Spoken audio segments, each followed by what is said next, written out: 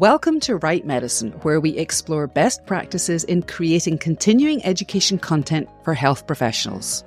I'm Alex Howson, and I'm on a mission to share expert insights and field perspectives on topics like adult learning, content creation techniques, effective formats, and trends in healthcare that influence the type of continuing education content that we create. Right Medicine is the premier podcast for CME CPD professionals like you, wherever you are in the content creation process. Join us.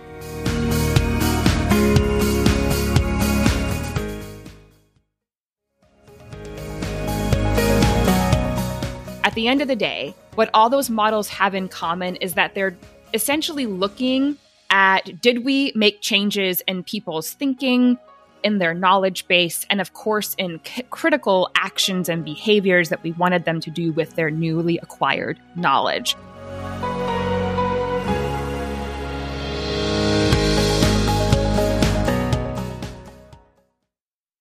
Are you curious about how the art of data collection and analysis can transform the impact of continuing education in the health professions? What if you could easily prove that learning activities drive tangible outcomes?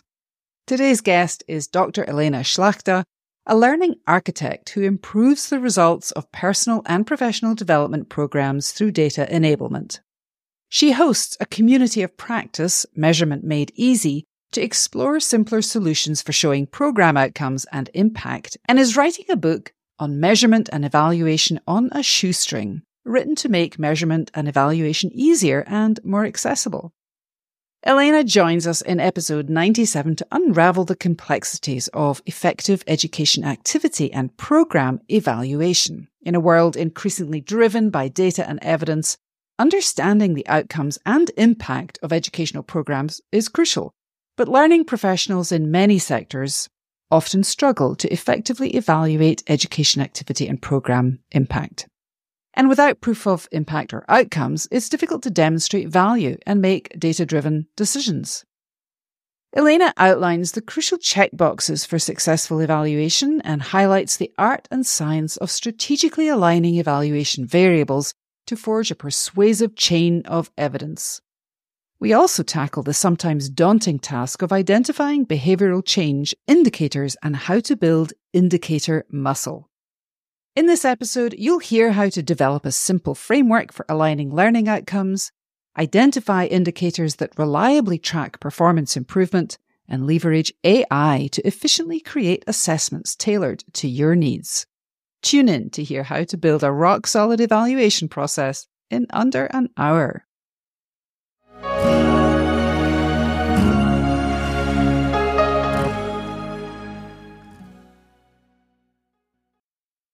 All right, here we are. I would love for you to introduce yourself and tell us a little bit about who you are and the work that you do. Well, Alex, I'm so excited to be here. You are my first podcast conversation of 2024.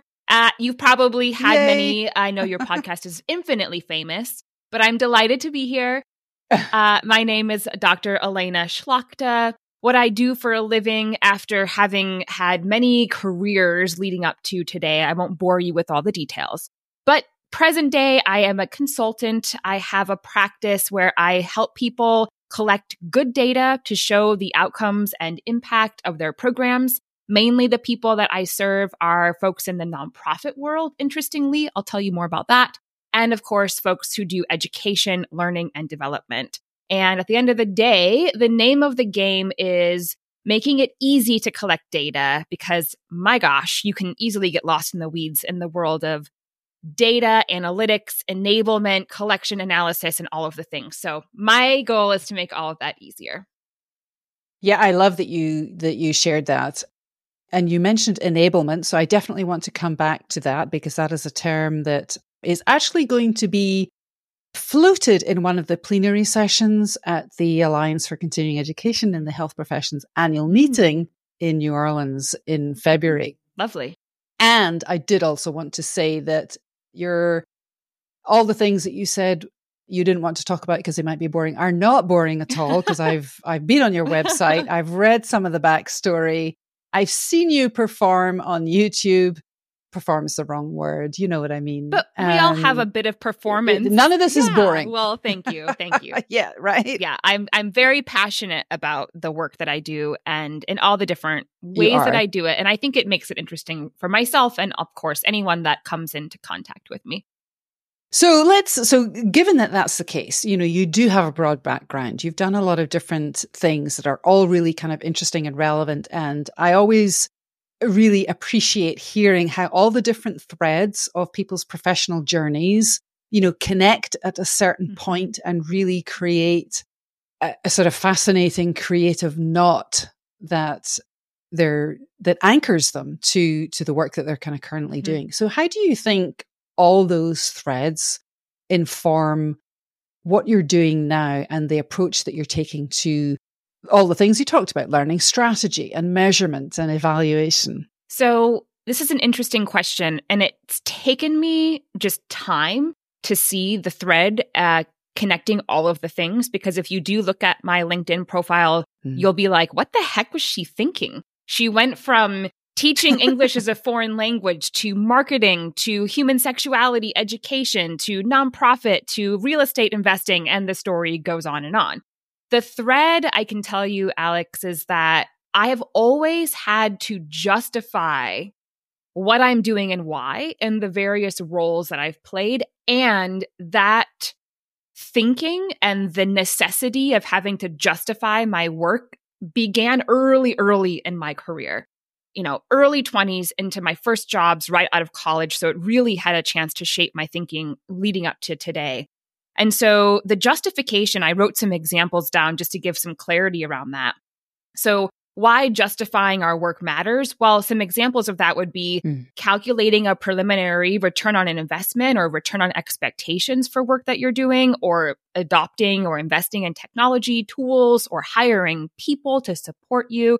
Essentially, the justification process gives us really clear strategy on what we're doing, and it helps us to envision what does success look like. And through that envisioning process, we get some ideas of metrics on the front end and some of that kind of data we will be looking to collect to know if we were successful. And that justification process involves all of those things. So, for example, when I worked for the nonprofit sector, we had to write grant proposals, and the learning and development department was very involved in that because we were part of the delivery of those grant outcomes. And so a bunch of us would sit in a room and we'd talk about, what are we doing with this money? Why are we applying for the grant? What are our deliverables? And because you can imagine with grants, they want to know, how do you plan on telling us that you were successful?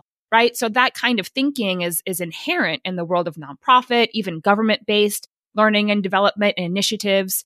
The other piece of the puzzle in the way that justification showed up for me was when I worked in public health. So we were grant funded, but we were also government funded, and we also published our work. And so we had to do what's called evidence-based curricula. So we had to look at the evidence of what has come before us in terms of the work in educational public health initiatives. How were they successful? What contributed to their success? And how are we going to lean into what's worked and what hasn't worked to then inform the process? And then we have to justify it by writing it up, creating a proposal before we could even get approval to move forward. So again, a lot of the work was always done on the front end, well in advance of delivering something. And then academic journal writing. I've done quite a bit of writing in peer-reviewed journals, and they all ask you for your methodology. Methodology is part of a process of justification, and the methodology has to be clear and concise and make sense for the project and the outcomes that you're seeking. And my very first job out of college, my very, very first real big girl pants job, I worked for a company that was incredibly data-driven. I had no idea at the time that they were data-driven, but now with all of the years that have gone by, I can honestly say they use Salesforce well before any other company used Salesforce. They had codes of conduct for how you input your data. We had to pull reports, and we were constantly working in our one source. It was our one source of truth was inside of Salesforce in terms of our customer base and our initiatives, and everything was there. And now I can say that organization so many years ago, this was back in 2006 or 2007, that this particular organization was really mature in how it used data, and they were very successful. But that was because of their data-driven mindset. So these are all just examples of being data-driven and having to justify our work, which includes, needs analysis, evidence-based, collecting data on the front end. What are we doing and why? That's really set me up for success, and just now intuitively thinking like that with any kind of project that I approach. No, that's great. And everything that you just shared here will resonate with podcast listeners here because, continuing medical education and continuing education on the accredited side, and there's accredited and non-accredited, but we're talking about accredited education, which obviously has a very kind of clear compliance framework around it. This is a very evidence-based, data-driven, outcomes-driven field for sure. And also people are always talking about value. How can we show value internally and also externally to our learners, to our supporters, to the people who, stand to benefit from the work that we're doing in CME and CE. And I think it's always, it's also a good reminder that a lot of what we do in CME really has strong parallels with what you find in public health. Absolutely. And, there are some links between CME and public health, but actually the way the fields operate are very similar. So, I think it's a really kind of interesting analogy or set of analogies that you shared in relation to your own work. If we're thinking about, so, we're talking about all these personal threads that have come together in your professional life, and you mentioned, they form an intuitive framework for you now. Can you share a little bit about, when we're talking about outcomes and evaluation, how does that framework kind of pan out in your mind? How do you describe that? Yeah. Is there a model? Is there a framework for talking about what you mean when you're talking about outcomes and evaluation? That was a very long question. To paraphrase your question, I'll say, how do we know that we're doing evaluation, and how do we know that we're doing the right work to get outcomes? And so I think about the answer in terms of 3 check boxes. If we can check these boxes, then we know we're on the right path or moving in the right direction toward, truly valuable outcome and evaluative work.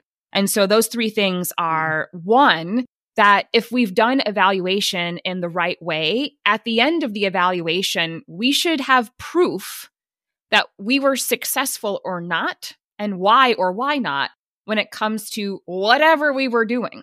That could be a learning intervention. It could even literally be a small intervention like, hey, we're going to pay people more and hope to see at the end that they stay with us longer. Like whatever the intervention or initiative is, if we're evaluating it successfully or properly, we know if we were successful or not, and we have hard, trustworthy proof around that.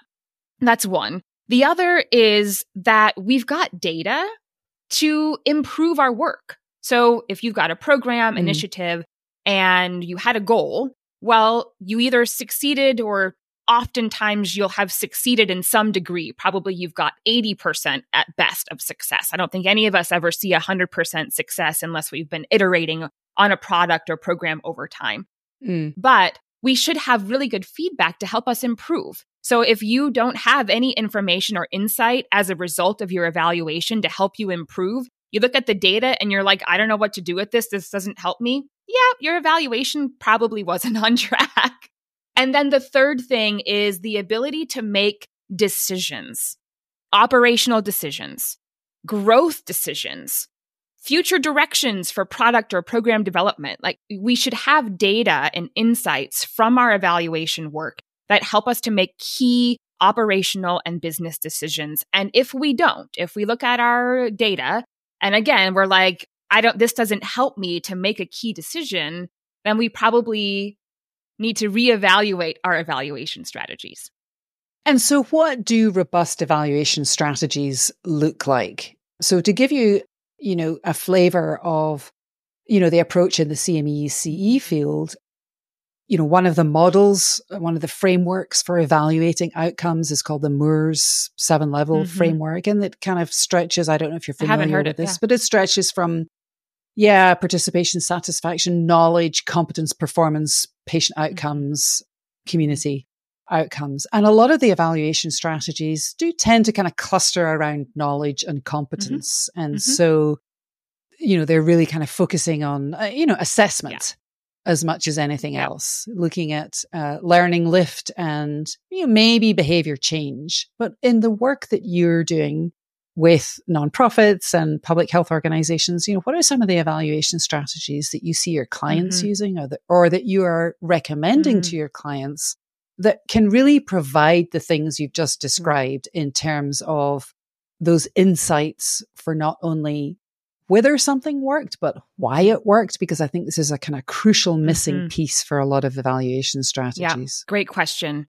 And I will say, Alex, that in my research, I've encountered at least 40 different frameworks, models, tools, or resources in the world of measurement and evaluation that are sort of in and around education. So that could be higher education models. It could be CME, this model that you just described. It could be leadership development. It could be learning and development in the corporate world. You get the idea. There's a ton of models. Yeah. And then there's, of course, human resources and blah, blah, blah. I could go on for ages. But we have these like discipline-specific models. And you're right. At the end of the day, what all those models have in common is that they're essentially looking at, did we make changes in people's thinking, in their knowledge base, and of course, in critical actions and behaviors that we wanted them to do with their newly acquired knowledge. And if I look at a really base level, and this is just the research sort of mathematical side of things, like forget those 40 models. At the end of the day, if you just look at the mathematics of it, which is a formula, we're looking at a couple of variables. We're looking at inputs. We're looking at outputs. We're looking at outcomes, results, and impact. And all of those models use some version of those like core formulas. And then they format them in a different way and help us with some key thing that could be industry specific or whatever. But truly, what I think is really helpful is that we strip away all the models that we've been taught and we go to the basics. And I can say in learning and development, most people are familiar with the Kirkpatrick model or the return on investment model. There's nothing wrong with those models. But if we don't like understand at a deep level, like the basic level, what are those models trying to do? They're trying to combine in a meaningful way the relationship between inputs, outputs, outcomes, et cetera, et cetera. And so we just need to create a strong chain of evidence among all of those things. Once you do that, then you can calculate return on investment. Well, how much did it cost for all the inputs that we saw? All the activities that people did? What was the cost of that? And then we have our outcomes and results, and we have our impact. Did we get the returns based upon the financial inputs that we invested? Like you can calculate ROI with the combination of those variables. You can calculate behavior change. You can calculate knowledge growth, etc. So at the end of the day, being able to line up all of those variables in a hypothesis and say, this is what we're doing and why. I have an impact hypothesis that I write about in my book and I teach in workshops. And it's like a super stripped down, basic formula that helps us to strategically align our variables before we do anything else. So kind of going back to like justifying your work when you do your math equations, like before we can turn in our homework to our professor, we want to make sure we're showing our work so that the professor understands that we truly know what we're doing and why. The same concept. So, what's your program supposed to do in terms of like, what are the activities that people have to do to get the outcomes? And how are you going to calculate the percent of completed activities? Because we don't get to go any further down the chain of evidence if people aren't doing the work. Well, you got to solve for that first. And that's probably an engagement problem. And that's a whole other conversation. But you're lining up these, I think of them as dominoes. Each domino has to be knocked over in order for future dominoes to be knocked over. So, of course, you have to have, you can calculate inputs, but I don't recommend that if you're not trying to calculate an ROI or an efficiency outcome. We don't always care about that. Sometimes we do, sometimes we don't. And you can always look back at that too. It's an easy thing to calculate in retrospect. But ultimately, what are the activities that people need to do to get the knowledge and behavior change outcomes? Well, then what are those knowledge and behavior change outcomes? Those would be like the immediate sort of outputs or outcomes, depending on what the thing you're looking at, and getting really clear on that. And then what are those immediate term, short term, and long term outcomes that we seek because people have this knowledge and they're practicing this new performance? What does that do for our community? What does that do for our business? And it's a literal, like, you could do this in an hour. You could get the right people in a room and you can go, all right, y'all, what are our dominoes here? What are we expecting people to do? What changes do we expect to see? And why do these changes matter? Those are all of your hypotheses. You line up and then you ask yourself, what data do we need to collect to prove if these things are happening or not? And that's where the real fun begins. And that's where some of these other models can be super, super helpful. But without that high level strategy, kind of aligning in advance all of those key variables, it's super easy to get lost in the weeds of any measurement model because they have their own agenda and solution. They're not right or wrong. But without that strategy clearly outlined, it's hard to leverage the tactics recommended in all of the various models that are out there. This episode of Right Medicine is brought to you by Right CME Pro, a professional development membership that provides skills and scaffolding for medical writers who want to create CME content with confidence. Right CME Pro gives you access to expert perspectives to help you build your CME writing skills. A portfolio accelerator to hold space so that you can create stunning samples to show your prospects. Group coaching to help you build foundational and expert knowledge in CME, and much, much more. Right CME Pro is a professional development membership for people like you who are ready to launch and grow a specialised CME medical writing niche. See the link in the show notes for more information about how to enroll.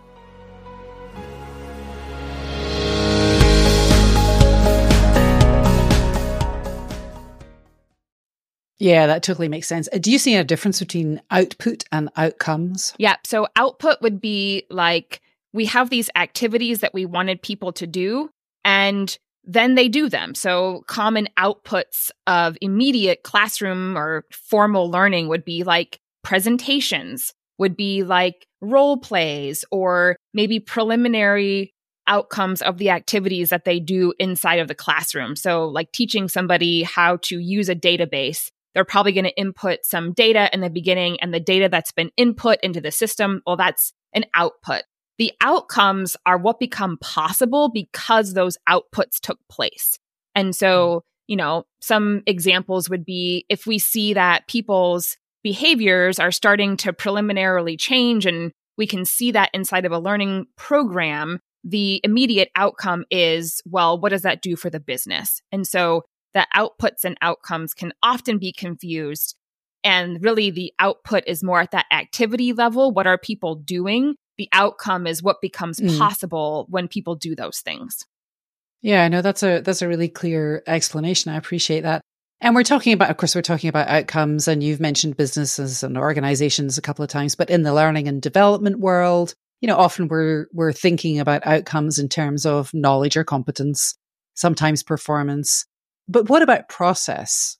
How important is process to evaluation models, and what are some of the ways that you see your clients, or do you recommend people collect process data, and then what do we do with it? So I think there's a couple of ways to answer your question, but what I imagine you're asking are like, what are the processes we should be following when it comes to doing some of the evaluative work, or how do we evaluate if processes are being employed as part of learning? I just want to clarify that I understand the direction of your question. Yeah, that's a great question, because actually I'm thinking process in terms of process evaluation. So, at the beginning of our conversation, you talked about, when we're evaluating, we're talking about not only the outcomes, but why those outcomes occurred. So in public health evaluation, for instance, a process evaluation is trying to kind of tease out all those factors that potentially contributed to the outcomes that we're seeing. So I'm thinking about it in those terms. Yeah. And to be honest, I feel like to answer it super simply is just to lean into that chain of evidence thinking and making sure that that chain of evidence makes sense And that's kind of a double approach. It's like, are we using the right process in terms of going into our evaluation strategy? And then we can evaluate if the process that we used in terms of what data that we collected and that chain of evidence, did we see those dominoes get knocked over by looking at the data that we collected? I hope that answers your question. It might not be exactly what you were looking for, but at the end of the day, the small, simple strategies to help us get started can often be more effective than getting lost in the weeds of all the ways in which we could methodologically be doing evaluation. And I have some examples of that because I know you asked me to reflect on summative and formative assessments, and I have so much to say about that. So let's dig into that. Yeah. Well, I wanted to share, I was thinking about processes in like, let's step aside for a second on the methodologies because there are millions of them and they are unique to industries. But at the end of the day, there's basic exercises, if you will. And they can be called processes, which is why I liked that term. Like process is kind of neutral. Like what should we be following? And one of the things that I think is really useful, so in addition to this like chain of evidence process thinking, if you will, another process is answering the question, is what your program intended to do? Is it intended to facilitate engagement? So is success really measured by people engaging in it? Or is change, are you intending to facilitate change on the other side of that learning experience, that program, or that initiative? And I love this categorical process of like, what camp does your program fall into? Because it's easy to get lost in the weeds on like all these different methodologies. But if you just simplify it, like, are we successful because we saw an increase in engagement or we saw engagement just fundamentally? Great. Or do we need to see something more than that engagement, going beyond that into change? And then building the practice of what do indicators of change look like? So the process, in addition to the chain of evidence process that's simple and easy, and we should employ at the start of any kind of project we begin. The other process is the categorical identification of, is your program designed to just get people to engage in it? And is that the value in of itself, is just getting people to engage? Or is the value in the change that's facilitated on the other side of your program? And to build the muscle of looking at what data artifacts or what indicators might tell me if that change or if that engagement took place. And that's just a really great thing to practice in our everyday lives, is like, oh, I'm trying to lose weight or I want to get healthier. What are the indicators that I have progressed toward my health goals? And just literally practicing that thinking, oh, well, maybe I would lose weight, but maybe if I'm lifting weights, I might actually gain weight. And if my indicator of health was that I would be losing weight, well, that's a bad indicator. What are other indicators that might also tell me if I'm increasing my health? Well, I might actually measure my waist, or I might measure certain areas of my body that I would like to see decrease in their actual size. Or one of my favorites is I have a pair of jeans. That is my indicator of how fit I am. And if I can fit into those jeans comfortably, well, then I feel like I'm maintaining my health goals. If my jeans are a little too tight, well, I might have to spend some more time at the gym. So these are just like 3 different indicators, and they're all completely different, that might tell us, are we moving in the right direction with our health goals? So the same is true when it comes to change. What's the change that you want to see? And brainstorming. What are all the indicators that might tell me if that change is taking place? And then where do I go to get the data to help me monitor those indicators? And then we can select the indicators that make the most sense with regard to how much time it takes to get the data. Do we have access to it? Et cetera, et cetera. So from my perspective of process, that thinking and building that muscle is incredibly helpful when we're trying to boost our measurement and evaluation skills and processes. No, I love that. And I really appreciate the granularity of the description about indicators, because I think this is an area that can be a little bit challenging for people. And you kind of hinted at this as well, in terms of, getting into that mindset, that habit of thinking in terms of indicators. Do you have recommendations for people on how they can start to build that indicator muscle? I always go to your personal life. So we have institutional barriers in our workplace that often make it feel sometimes nearly impossible if we don't have access to data and we're frustrated or whatever. We have these energetic barriers sometimes in the workplace around working with data and measurement. So if you want to build the muscle and the workplace is not the ideal space to start building that muscle, then start building it in a space that has less barriers. And for me, that's my personal life, specifically with a goal or an initiative that's really important to me. And, I like to use the example of health and weight loss because many of us resonate with that. It can be something like, you're trying to buy a new house and you want to save some money and change how you're spending and managing money in order to purchase something important to you. There are ways that what indicators would tell us that we're moving in the right direction with our money spending habits. Do I have more savings at the end of the month? Do I find cash in my pockets when I do laundry more so than I did last month, right? There's all kinds of indicators, but the muscle is brainstorming. What are we trying to do? And the indicators are just telling us, are we moving in the right direction? And that's why I love them, is because it's something to track and monitor over time. And once we get to a place where we consistently see those indicators are moving in the right direction, we don't have to spend as much energy monitoring those programs anymore. Because at that point, they're kind of doing what they're supposed to be doing until we have to reevaluate them for some other reason. So I appreciate that perspective. And I think, I think it's a great perspective. One question I have there is, and I'm wondering what your perspective on this is, one of the key pieces of thinking about and brainstorming indicators is behaviors, because all the things that you've just kind of described are behaviors. And I think for some people, it can be really challenging to break down the behaviors that contribute to change. Is that something you see in the clients that you work with? Is this a barrier to brainstorming potential indicators for change? Yeah, I think 100%. Or is it just me? Nope. Yes. And it's even more challenging in soft skill training and leadership development, which is a lot of the work that many of us are doing in one way or another. And I've seen on social media that it's like, it's not worth it to try and measure outcomes of soft skill or leadership training because it's too subjective. And that tells me that we haven't done the strategic thinking on the front end to know, well, why are we investing in this leadership development training in the first place? And it's a fair answer to say, we just want to offer professional development. That's it. And if your goal is just for any course or program that you're offering, if you just want to offer it and let people engage in it as they feel interested and excited, well, that's great. And I think that's learning for the sake of learning, and there's value in that.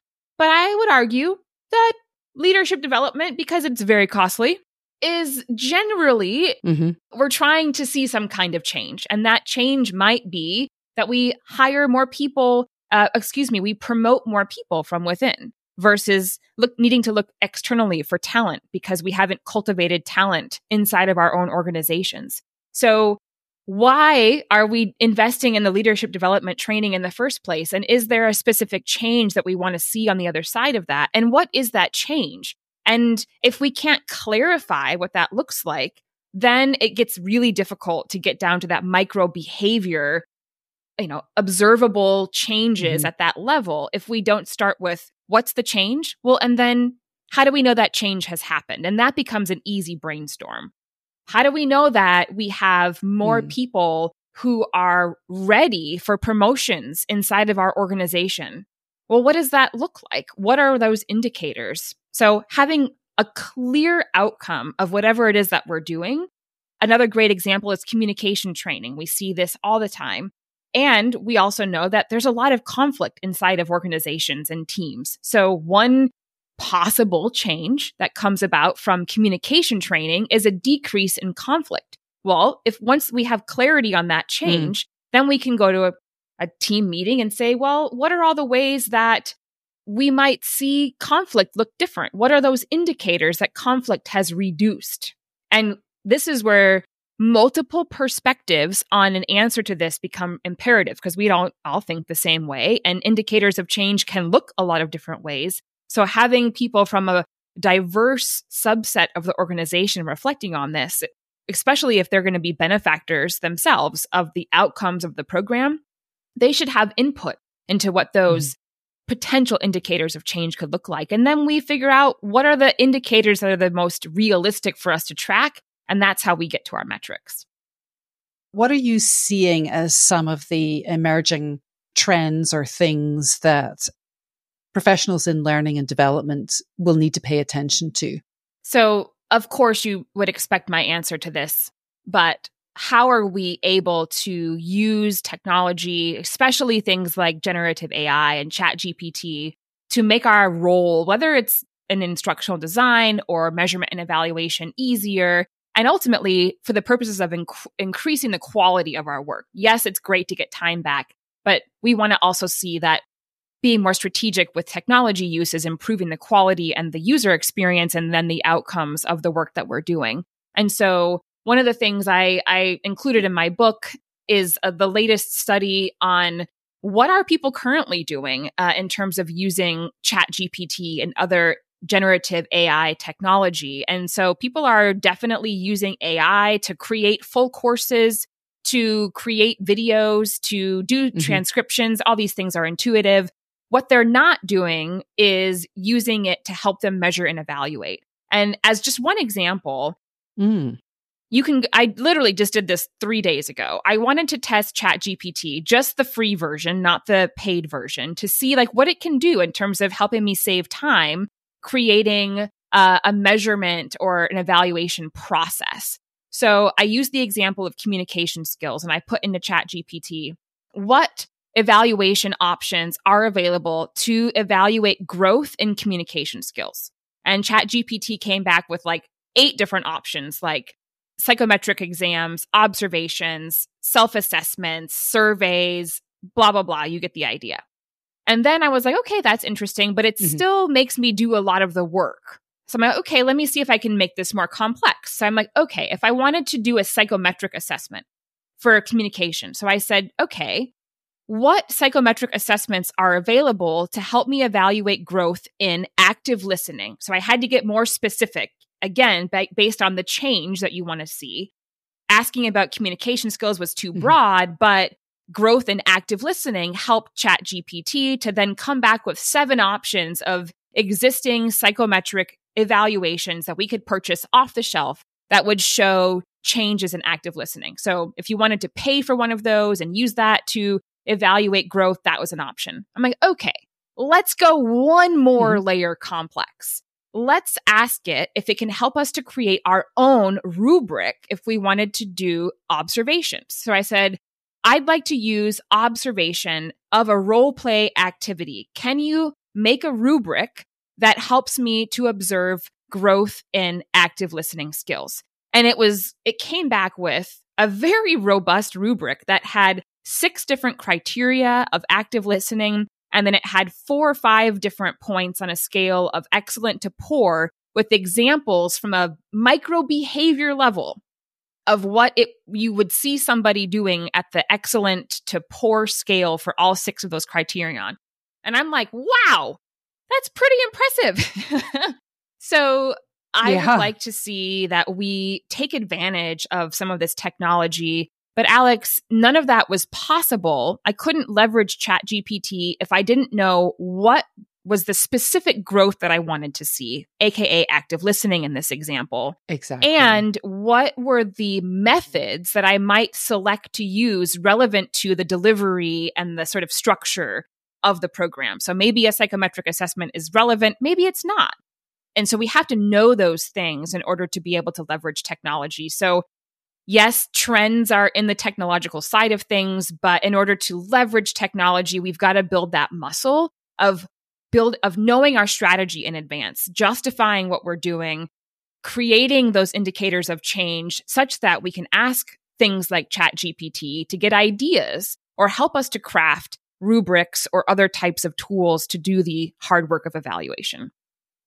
Yeah, no, I completely agree with you there. You know, we see that in the writing world and the content creation world as well. And I'm talking about medical writing and science writing. You have to be really clear about what your parameters are. You have to be able to prompt in a very specific and contextualized way in order to kind of, you know, provide the right information for generative AI. And of course, ChatGPT isn't the only tool out there now. Right. And so your expertise is still front and center.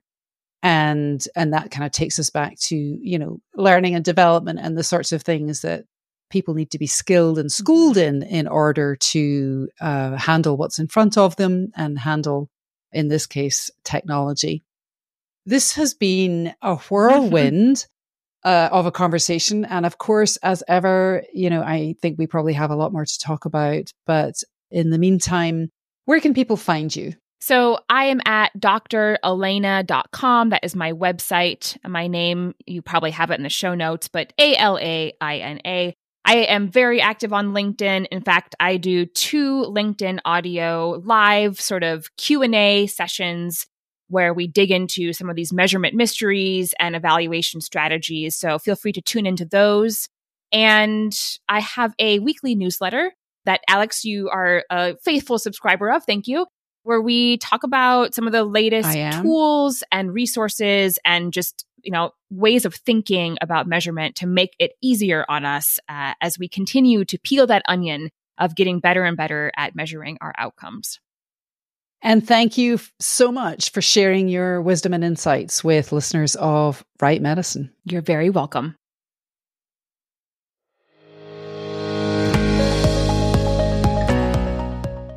Effective evaluation in any field requires a balance of trustworthy evidence, improvement data, and operational insights. So here are 3 takeaways I heard from Elena to help strike that balance. First, consider creating an impact hypothesis by lining up dominoes. Start with the change you intend to make, then trace back through outcomes, outputs, and inputs. Visualize this sequence to clarify your strategy and prepare to measure each stage. Second, develop your indicator muscle by applying evaluation strategies to personal goals. Choose a goal, define your indicators of success, and track them over time. This type of practice can help build your skills in a lower stakes environment and prepare you for larger, more complex projects. And while AI is commonly used for course creation, it's not as widely used for measurement and evaluation purposes. But tools like ChatGPT can assist in creating evaluation processes and rubrics, but it's essential to know the specific growth and methods relevant to the program you're focused on. We're back on Monday with Monday Mentor, and on February the 21st, author Ben Lewin joins me to talk about his new book, Inside Science, which challenges the traditional view of science as an objective, self-correcting process. In the meantime, hop on over to the blog on my website for more resources on the CME, and don't miss out on Right Medicine episodes. Subscribe to the podcast on your favourite listening platform. There's a link in the show notes.